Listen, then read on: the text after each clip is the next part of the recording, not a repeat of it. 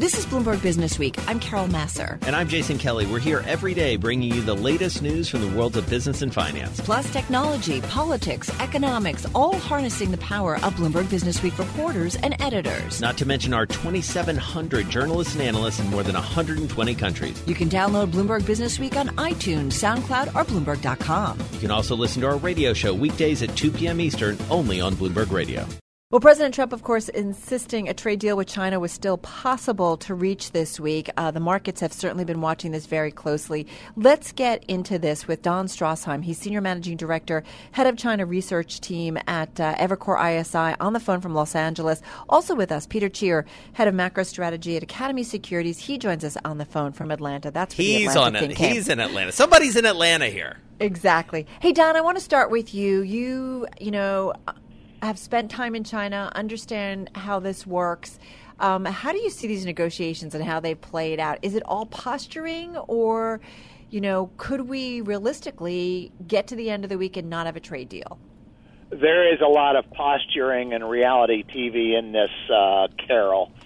But I think the best bet is that we have what I would rather call an arrangement than a deal. I'll get to that in a second. Rather than a breakdown, if they impose tariffs and they go from 10 to 25, this is going to, I think, reset investors' expectations all around the world that the trade war, which the U.S. started on May 29 last year, has now been restarted at a new, higher level. I think that's bad for companies. I think that's bad for equities. I think it's bad for the administration. And I think they're going to figure out a way this evening, to kick the can down the road. We're still talking. We're making progress. So, Peter, come on in here, because one of the interesting things about some of the work you've been doing of late is there was a report fairly recently that your team put together about the need to balance long-term strategic concerns with current economic needs. It feels like that's really the heart of this here, that people are working on a couple different timelines. And by people, I mean these two countries. Yeah, I think there's two separate things going on. Is one, the U.S. actually declared China as a strategic competitor. So that's a big step. So here we are, we have someone we're considering a long-term strategic competitor, and we're trying to negotiate a trade deal. So we've got that. And then if you take it even beyond the trade deal, so we're really talking right now isolated about trade deal. But we just told them we're going to remove their waivers from Iranian oil. We are at odds over who should run Venezuela. Clearly we need their help in North Korea, which may be why North Korea shot off a missile today. So there's a lot going on, and I'm becoming more and more convinced that even if we get a kick the can, we're not going to get a good trade deal. We're going to get something that lets us get to the harder, more difficult negotiations of how do we treat China as a strategic competitor and still make money for the economy. Well, and I have to say, as I watch this process, I do wonder, how much, these are two big leaders, and I do wonder how much, Don, that ultimately what's going on is going to be hurtful longer term. Like, is the relationship between the United States and China deteriorating?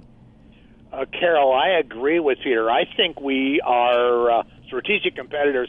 I think the trade war has already morphed into the next Cold War, which is going to last decades, not quarters. And so this little arrangement, a deal or whatever, we're going to have is not going to change that longer-term problem. And this deal can be, as President Trump says, a great deal, but not be a comprehensive deal. So they pick out a few little things that they can agree with and, do that tonight. But the longer-term structural competition continues.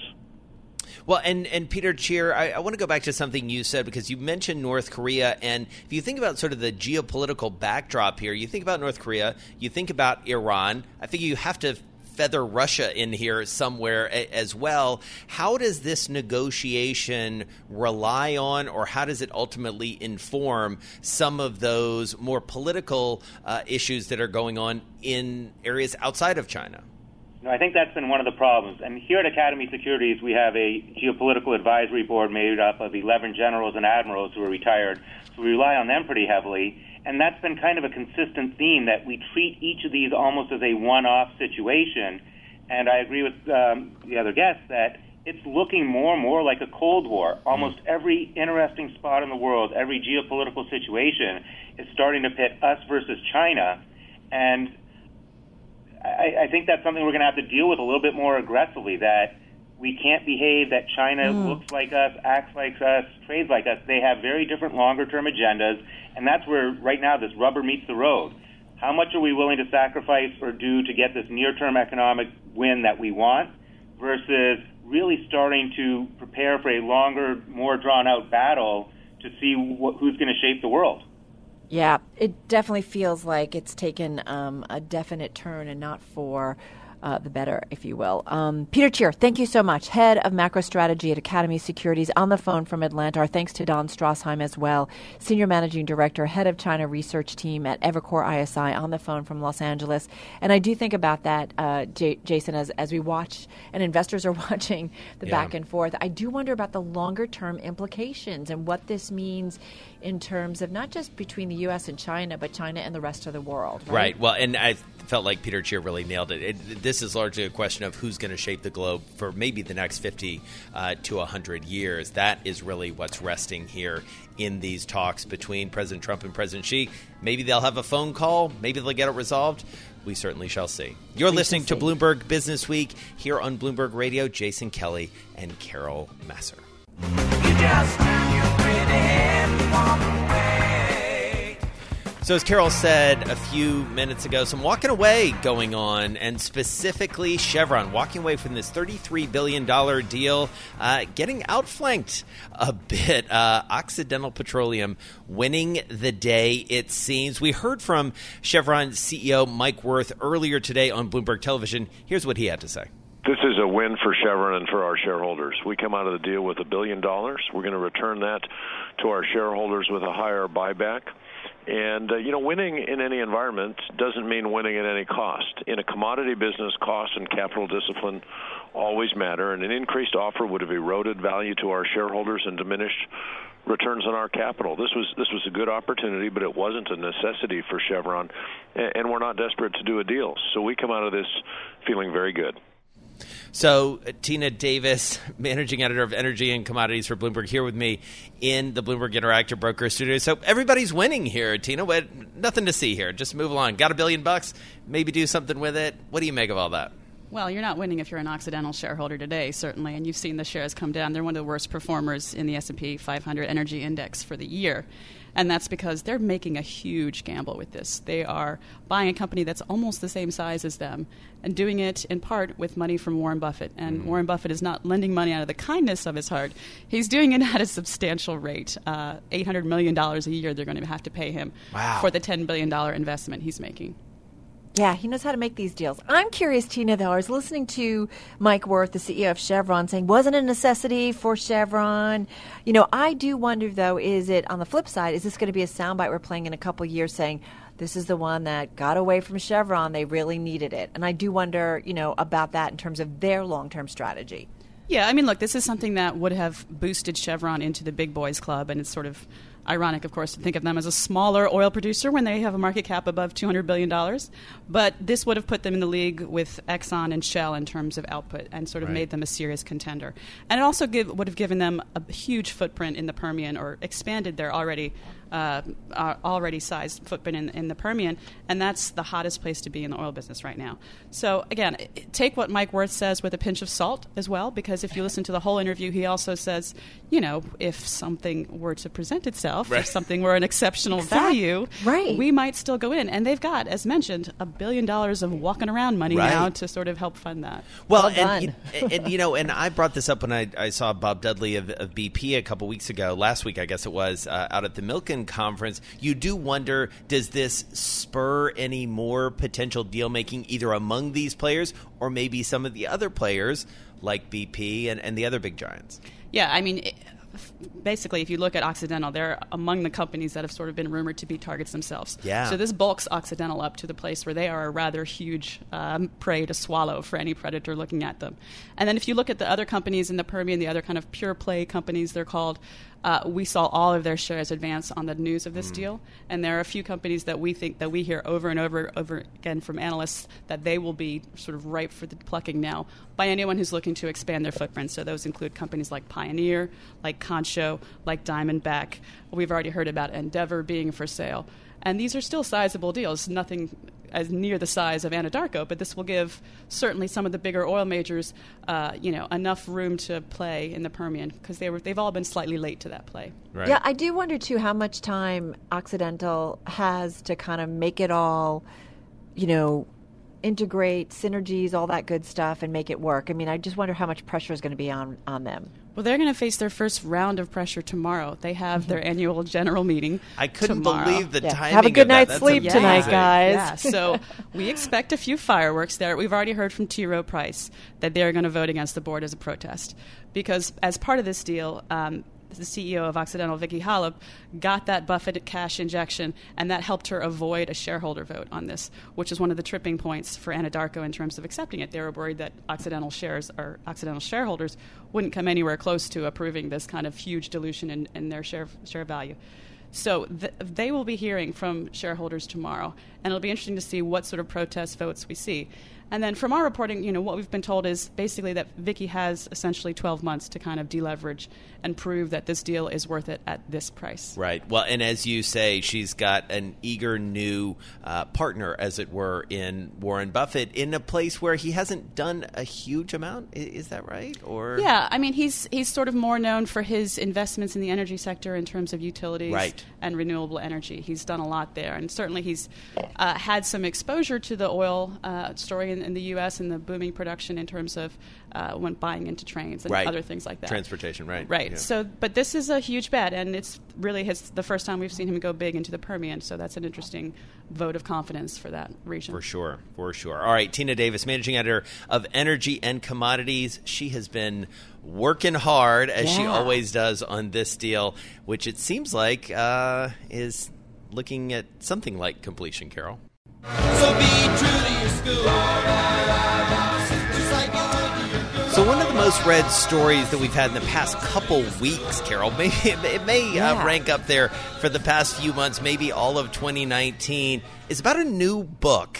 And we have the author with us. His name is George Drake. He is professor emeritus and the former president of Grinnell College. His book is called Mentor, Life and Legacy of Joe Rosenfield. And the reason it came to our attention is it's got quite a cameo by a guy known well throughout the markets, and that's Warren Buffett. George Drake joins us on the phone from Grinnell, Iowa. So nice to have you with us, George. Good to be with you, Jason and Carol. So tell us a little bit about why you wrote this book, because one of the things that really jumped out at me was that you say this is not a universal tale. It's very much about one Midwestern man and his college and his co-conspirators to make that college able to carry on into the indefinite future. How'd you decide to do this? Well, I knew the person I was writing about, Joe Rosenfield, for 21 years. I was a trustee at Grinnell before I became the president, and so I served with him as a board member and then under him as the president. Yeah. And I watched him perform the magic of bringing Grinnell from a good college, but one that is not very well funded, to one that is extremely well funded. He was a graduate of the college from the early 20s, and then became a board member actually 8 days before Pearl Harbor. Wow. And he looked at, he was good at looking at a balance sheet, and he figured out that if you withdrew the dormitories from the endowment, in those days the dormitories were classed in the endowment, they produced revenue, but they didn't produce profit. And he figured that the endowment was about $78,000. He decided that his role as a trustee was going to be to build the endowment, And the endowment at Grinnell right now is about $2 billion. My goodness. And it's largely the work of Joe Rosenfield and his very good friend Warren Buffett. Well, and it's just fascinating, right? Because I guess if it had been, I don't know, forgive me, if it was Harvard or Princeton, like we might get it. But it is all about the relationships of these two. Tell us about Warren Buffett, because it seems like he had an awful lot of joy in working on this with his friend. Yeah, Warren was, they got to know each other in 1967 through Joe's cousin. And she realized that she knew she was a friend of Warren in Omaha, and she realized that Warren would like Joe, that they should get together. And so she produced a dinner party, and they met each other and immediately hit it off. Joe got Warren to come over to Grinnell in 1968 for a symposium which featured Martin Luther King Jr. just about, 2 months before his assassination. And Buffett was really impressed with the symposium with the college. Joe immediately asked him to come on the board, which he did do. And so then the two of them put their heads together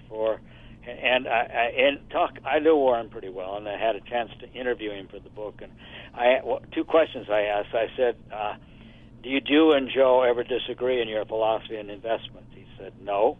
I said, did anybody else on the board have anything to do with investments? And Warren said, no. So, two quick no's that told a big story. Right. And as you say, Warren Buffett had no real association other than his friendship with Joe. And it's fascinating, too, that this was Warren Buffett kind of before Warren Buffett was Warren Buffett, if that makes sense. And no one's really been able to replicate this, largely because this was a personal relationship. And so I'm sure every endowment manager who's listening to this is thinking, well, how do I do that? Any advice to them? Exactly. Well, I don't know. If you have two people as smart and I guess fortunate as Warren and Joe, then you should turn it over to them. Yeah. In general, and I think I agree with generally, it's bad idea to have the board directly in doing the investments. They should hire talented investment advisors to do that. But in the Grinnell case, it worked. And Warren said on many occasions that if he had to choose another father, it would have been Joe. They were, their age differences was about that. And it was so close that I'd say the last 20 years of Joe's life, he was a widower at that time, he would spend Christmas vacations with Warren out at Laguna Beach, and Warren even installed one of these movable chairs on the stairway so Joe could get around. It was a deep relationship, and it was formed actually not only personally but around their investment philosophies. God, it's fascinating. How did Warren also visit often the school? Yes, he was an active board member for, I would say, from 68 on to about the mid-'80s. So let's say for 20 years, he was a very active board member. In fact, he chaired the finance committee, and this was a time when they were beginning to succeed in building the endowment, but the college was still under a lot of financial pressure. And so Warren had a lot to do with advising and management things. And I dealt with Warren some in those days, not as the president, but seeing him operate as a trustee. And he was tough. Warren was not a person who thought colleges were run terribly well. Right. And so they needed a lot of advice on budgetary matters and so on. So he was quite active. And then once the college, the endowment really began to strengthen, then he pulled back from that kind of immediate involvement, and then it was more a matter of Joe and Warren talking almost weekly, sometimes bi-weekly, about investments.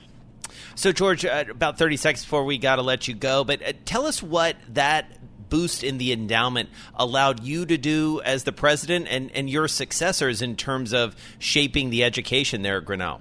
Well, I would say almost the biggest thing is that Grinnell, we would classify ourselves among maybe a group of 25 or 30 highly selective, small liberal arts colleges. Right. And in many ways, we're the most accessible of all those colleges. We have a huge financial aid operation, and almost everyone in the school is on scholarship, and they're probably 25% of our student body who, if they had to pay, could only afford a community college. So they're getting almost everything covered.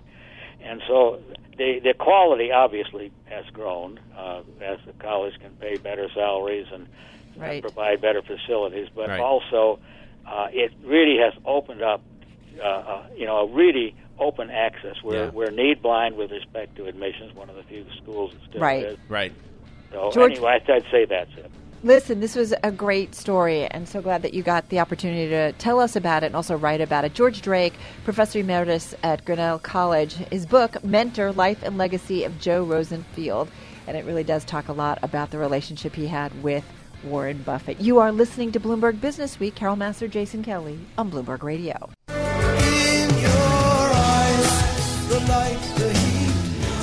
Okay, that is a perfect song. Thank you very much, Paul Brennan. You are listening to Bloomberg Businessweek. I'm just going to steal the headline that's online and in the magazine this week. The company behind Gore-Tex, you know, that material, Jason, that we all have in our coats, you know, they keep us dry, but they let us breathe at the same time. Well, the company behind Gore-Tex is apparently now coming for your eyeballs. It's a fascinating story, and it's a story that the magazine, these types of stories, these deep dives into companies, what they're going through, how they're reinventing themselves. This is what Businessweek does so well. Writing one of the week's features, and it's actually, I believe, the cover story, is reporter Drake Bennett. He's here with more on Gore-Tex. Drake, it is a great story. Gore-Tex, there's actually a parent company, right? That's right. It's called Gore, W.L. Gore. It's named after the founder who left DuPont like 50 years ago and decided he was going to start this company around this molecule that he was obsessed with. And so many things to dig into with this story, Drake, but let's start with the culture of the company, because that's a thread that goes through, pun intended, this entire story, because it's a different kind of company. It's run in a different way. It attracts a different sort of employee, and they interact with each other differently. That's right. I think now, especially in Silicon Valley, you have a lot of talk about, not horizontal companies where engineers can be engineers. But at the time, this was a really unusual idea. And I think Bill Gore, leaving DuPont, this iconic kind of mid-20th century giant corporation, wanted to start something very different. And so that's what he did. I mean, it really almost is like he had this idea of kind of these tribes that would sort of be very democratic and everyone's opinion would matter. And, ideas would really live or die on whether people are interested in working on them. And that, despite the fact that it's a much bigger company now, a much more profitable company, still is something that very much defines the place. Is it a company that needed to also redefine itself? Yeah, I think part of what I want to do in this story is write about innovation in a way that was kind of hands-on and specific and really, material. And I think Gore was interesting, A, because what they do is fascinating in this geeky way, but also because they have this history of having been very innovative and figured out all these different applications for the stuff they make. And then, but there really was this sense that they lost a little bit of momentum and that they needed to try to get it back to keep growing. It feels like stories like this rise and fall basically on the writer's ability to sort of get access to the right people into the right places. And just from the get-go, you take us into a surgery, essentially on a rabbit, I believe. Tell us what's going on in that scene. So one of the kind of out there ideas that Gore is gambling on is this idea. I mean, they're already in the human body. I mean, they make stents and patches and things like that. But they really think eyes are a new potential market for them. And where they're starting is corneal implants. So these are artificial corneas to replace ones that have become opaque because of disease or damage or something like that. So, and this was, something that really bubbled up from a couple engineers. They happen to be from India, where where corneal blindness is a big problem. And they've gotten it to the stage where they're doing tests on rabbits. They're working with this leading corneal transplant surgeon. And so they let me sit in and watch as she puts one of these in a rabbit eye, and in all the kind of gory detail that involved.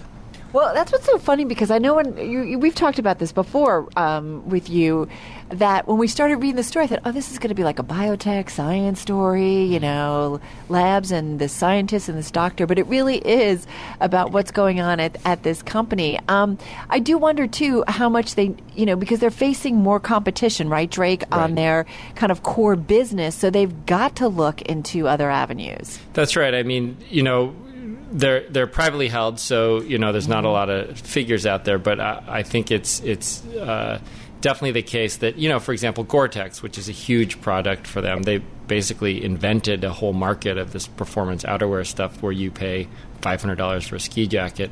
That is something where it's a maturing market. There's more alternatives now. And so they're really having to try to push into whole new areas.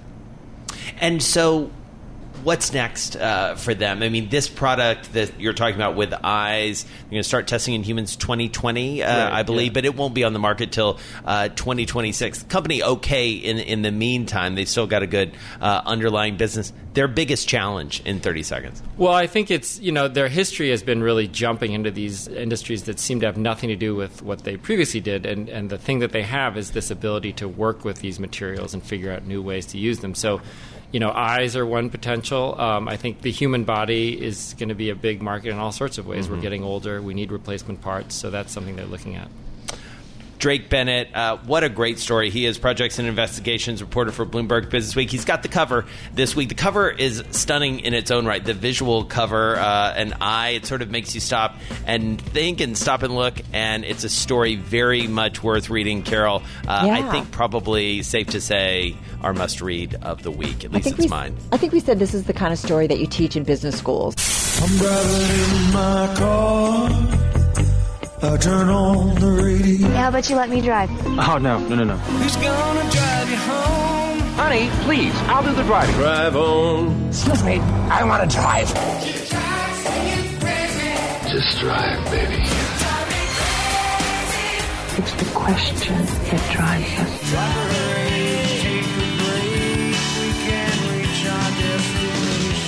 This is the Drive to the Close. That funky music will drive us till the dawn. On Bloomberg Radio. It is time for the Drive to the Close. Brent Schutte is back with us, Chief Investment Strategist at Northwestern Mutual Wealth Management, $125 billion in assets under management. Brent joining us on the phone from Milwaukee. Hey, nice to have you back with us. A bit of a wacky day, and the mood certainly this week in the equity markets has certainly been a lot more pessimistic on concerns about a U.S.-China trade deal not getting done. Right now we've got stocks off their highs of the session, but certainly well off their lows on expectations of that something might ultimately get done here. Brent, how do you see it? How does it factor into how you look at companies and make investment decisions right now? Well, thanks for having me. I always like being on the show because I like to get my fix of the cars from the introduction. So cool. I appreciate that. You're welcome. From the near term, certainly it's a risk. I mean, the president has sent an anchor. I think it's an anchor, which I think is an important terminology in game theory negotiations, of tariffs increasing by 12:01 tonight. I think that is something that he would probably not like to have happen, but certainly would be willing to do so.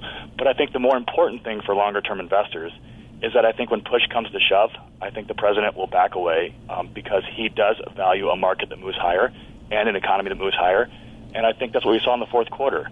And so while there may be some near-term volatility, I do think it's in both countries' best interest to actually have a deal, or at least some semblance of a deal, in the coming months. So I think that's kind of the bigger, longer-term outlook that I would have investors focus on rather than the back and forth like we had in the fourth quarter and we're having this week. And so, Brent, as you look at this, how much should investors worry about a deal getting done in the short term versus the longer term implications of executing that deal and enforcement of that deal? Is that something that people should factor in, or are we just going to have to take that as it comes? I think we'll take that as it comes. I mean, I guess to me, if I take a step back and I kind of put this into a context of a U.S. economy that's still doing very well, and so I know we all kind of know the narrative. We had a strong jobs report last week that's kind of been forgotten about. We have a consumer that's seems like healthy. A long time ago, Brent. Sorry. We have a consumer that's getting real wage gains, so I keep hearing this narrative that wages aren't rising. They are. They're up 3.2 to 3.4% year over year against a backdrop of 1.6% inflation. And most importantly, you have productivity increasing. And so I think the natural tendency and bias for the market is higher. But I do think there are some guardrails. And so let me tie this in with what I mentioned before on the tariffs. I think the economy continues to push up, but it has guardrails to the upside and to the downside. I think in the long term, I guess intermediate to long term, I do think the president and the administration is a friend of the market. But in the short term, they can be a foe. And so I think of that in this terminology. the president right now has said before, and is probably doing it right now, he's willing to spend some economic upside or some market upside to push his trade agenda. But when push comes to shove, I think how we got to where we are right now was the fourth quarter, he backed away. I think of the Fed as very much the same way. I do think in the intermediate term, the Fed is absolutely your friend. I think they play the final role in knocking off any economic recovery, and I don't think they have any desire to do so. But in the short term, they can be your foe because they also are tasked with financial stability, and they don't want to blow bubbles. And so, each one of them, I think, would probably, on the upside, spend a little of that. So the Fed may hike rates later this year, which may surprise people. The president may continue to push a trade war agenda. But on the downside, when push comes to shove, the Fed is easy and the president backs away. I was thinking about, as you were talking, a million questions came to mind. But, Brent, I do wonder, too, how smart investors are that if we do ultimately get a U.S.-China deal, even if it isn't a real strategic one or smart one, will investors just blow past it because they're just glad something got done? I think so. The things that kill markets are shocks. Yeah. So everybody talks about kicking the can down the road, and that's exactly what most policy is designed to do, because then it's not such a shock to the market. It's more of an event that happens and unfolds over time. Think about Brexit. We've been talking about Brexit for 3 years. And at the time Brexit happened, people thought that might be the end of the world, and we're still talking about Brexit. And so as long as it's not a shock, as long as it happens and plays out over a longer period of time, I think that's more the important analysis that an investor has to look at. So would a Fed rate increase be a shock to the market? To me, it would say the economy's strong enough to deal with it, right? We've been looking for a little bit more inflation. This is kind of what we want to be back to normal. But I do wonder, would a Fed rate increase be read as a shock by investors? I think that's what happened in 2018. So I think both of those corrections that we had two in 2018, they both started because of the Fed. The first one was because the Fed decided they were going to tighten more than what the market originally imagined back in early of 2018. The second one was because Jerome Powell made those comments that people misinterpreted as he was going to kill the U.S. economy. And so I do think that there is the near-term potential for a correction later in the year, because I don't think the Fed, unless this trade war drags on and things get much worse, big caveat, but I do think in general the U.S. economy is pushing forward, and I don't really foresee a reason for a rate hike yet as we move throughout the year. And so what worries you? What worries you the most, Brent? Well, I do think the standpoint of all the policy uncertainty. So I mentioned productivity, which absolutely is one of those things that people have said wouldn't come back. So I think people throughout this whole economic recovery have wanted to end this expansion early because they thought it was different, to which we said it's not different, it's unique. So all those different things that have happened in the past will happen again. It's just taking longer because the scars of the Great Recession were so deep that it kind of put this temporary, bias towards lower animal spirits. I guess I worry about the tariff and trade wars potentially dragging out so long that they cause companies to not invest in plant, property, and equipment, which could potentially keep productivity at bay, which may raise inflation and then would cause the Fed to rethink the wisdom of their letting inflation run hot. But I don't think that's a likelihood. All right, Brent Schutte, thank you so much. Really appreciate your thoughts. Chief Investment Strategist over at Northwestern Mutual Wealth Management, $125 billion in assets under management. Brent joining us on the phone from Milwaukee. Thanks for listening to Bloomberg Business Week. You can subscribe to the podcast on iTunes, SoundCloud, or Bloomberg.com. You can also listen to our radio show every weekday at 2 p.m. Eastern, only on Bloomberg Radio.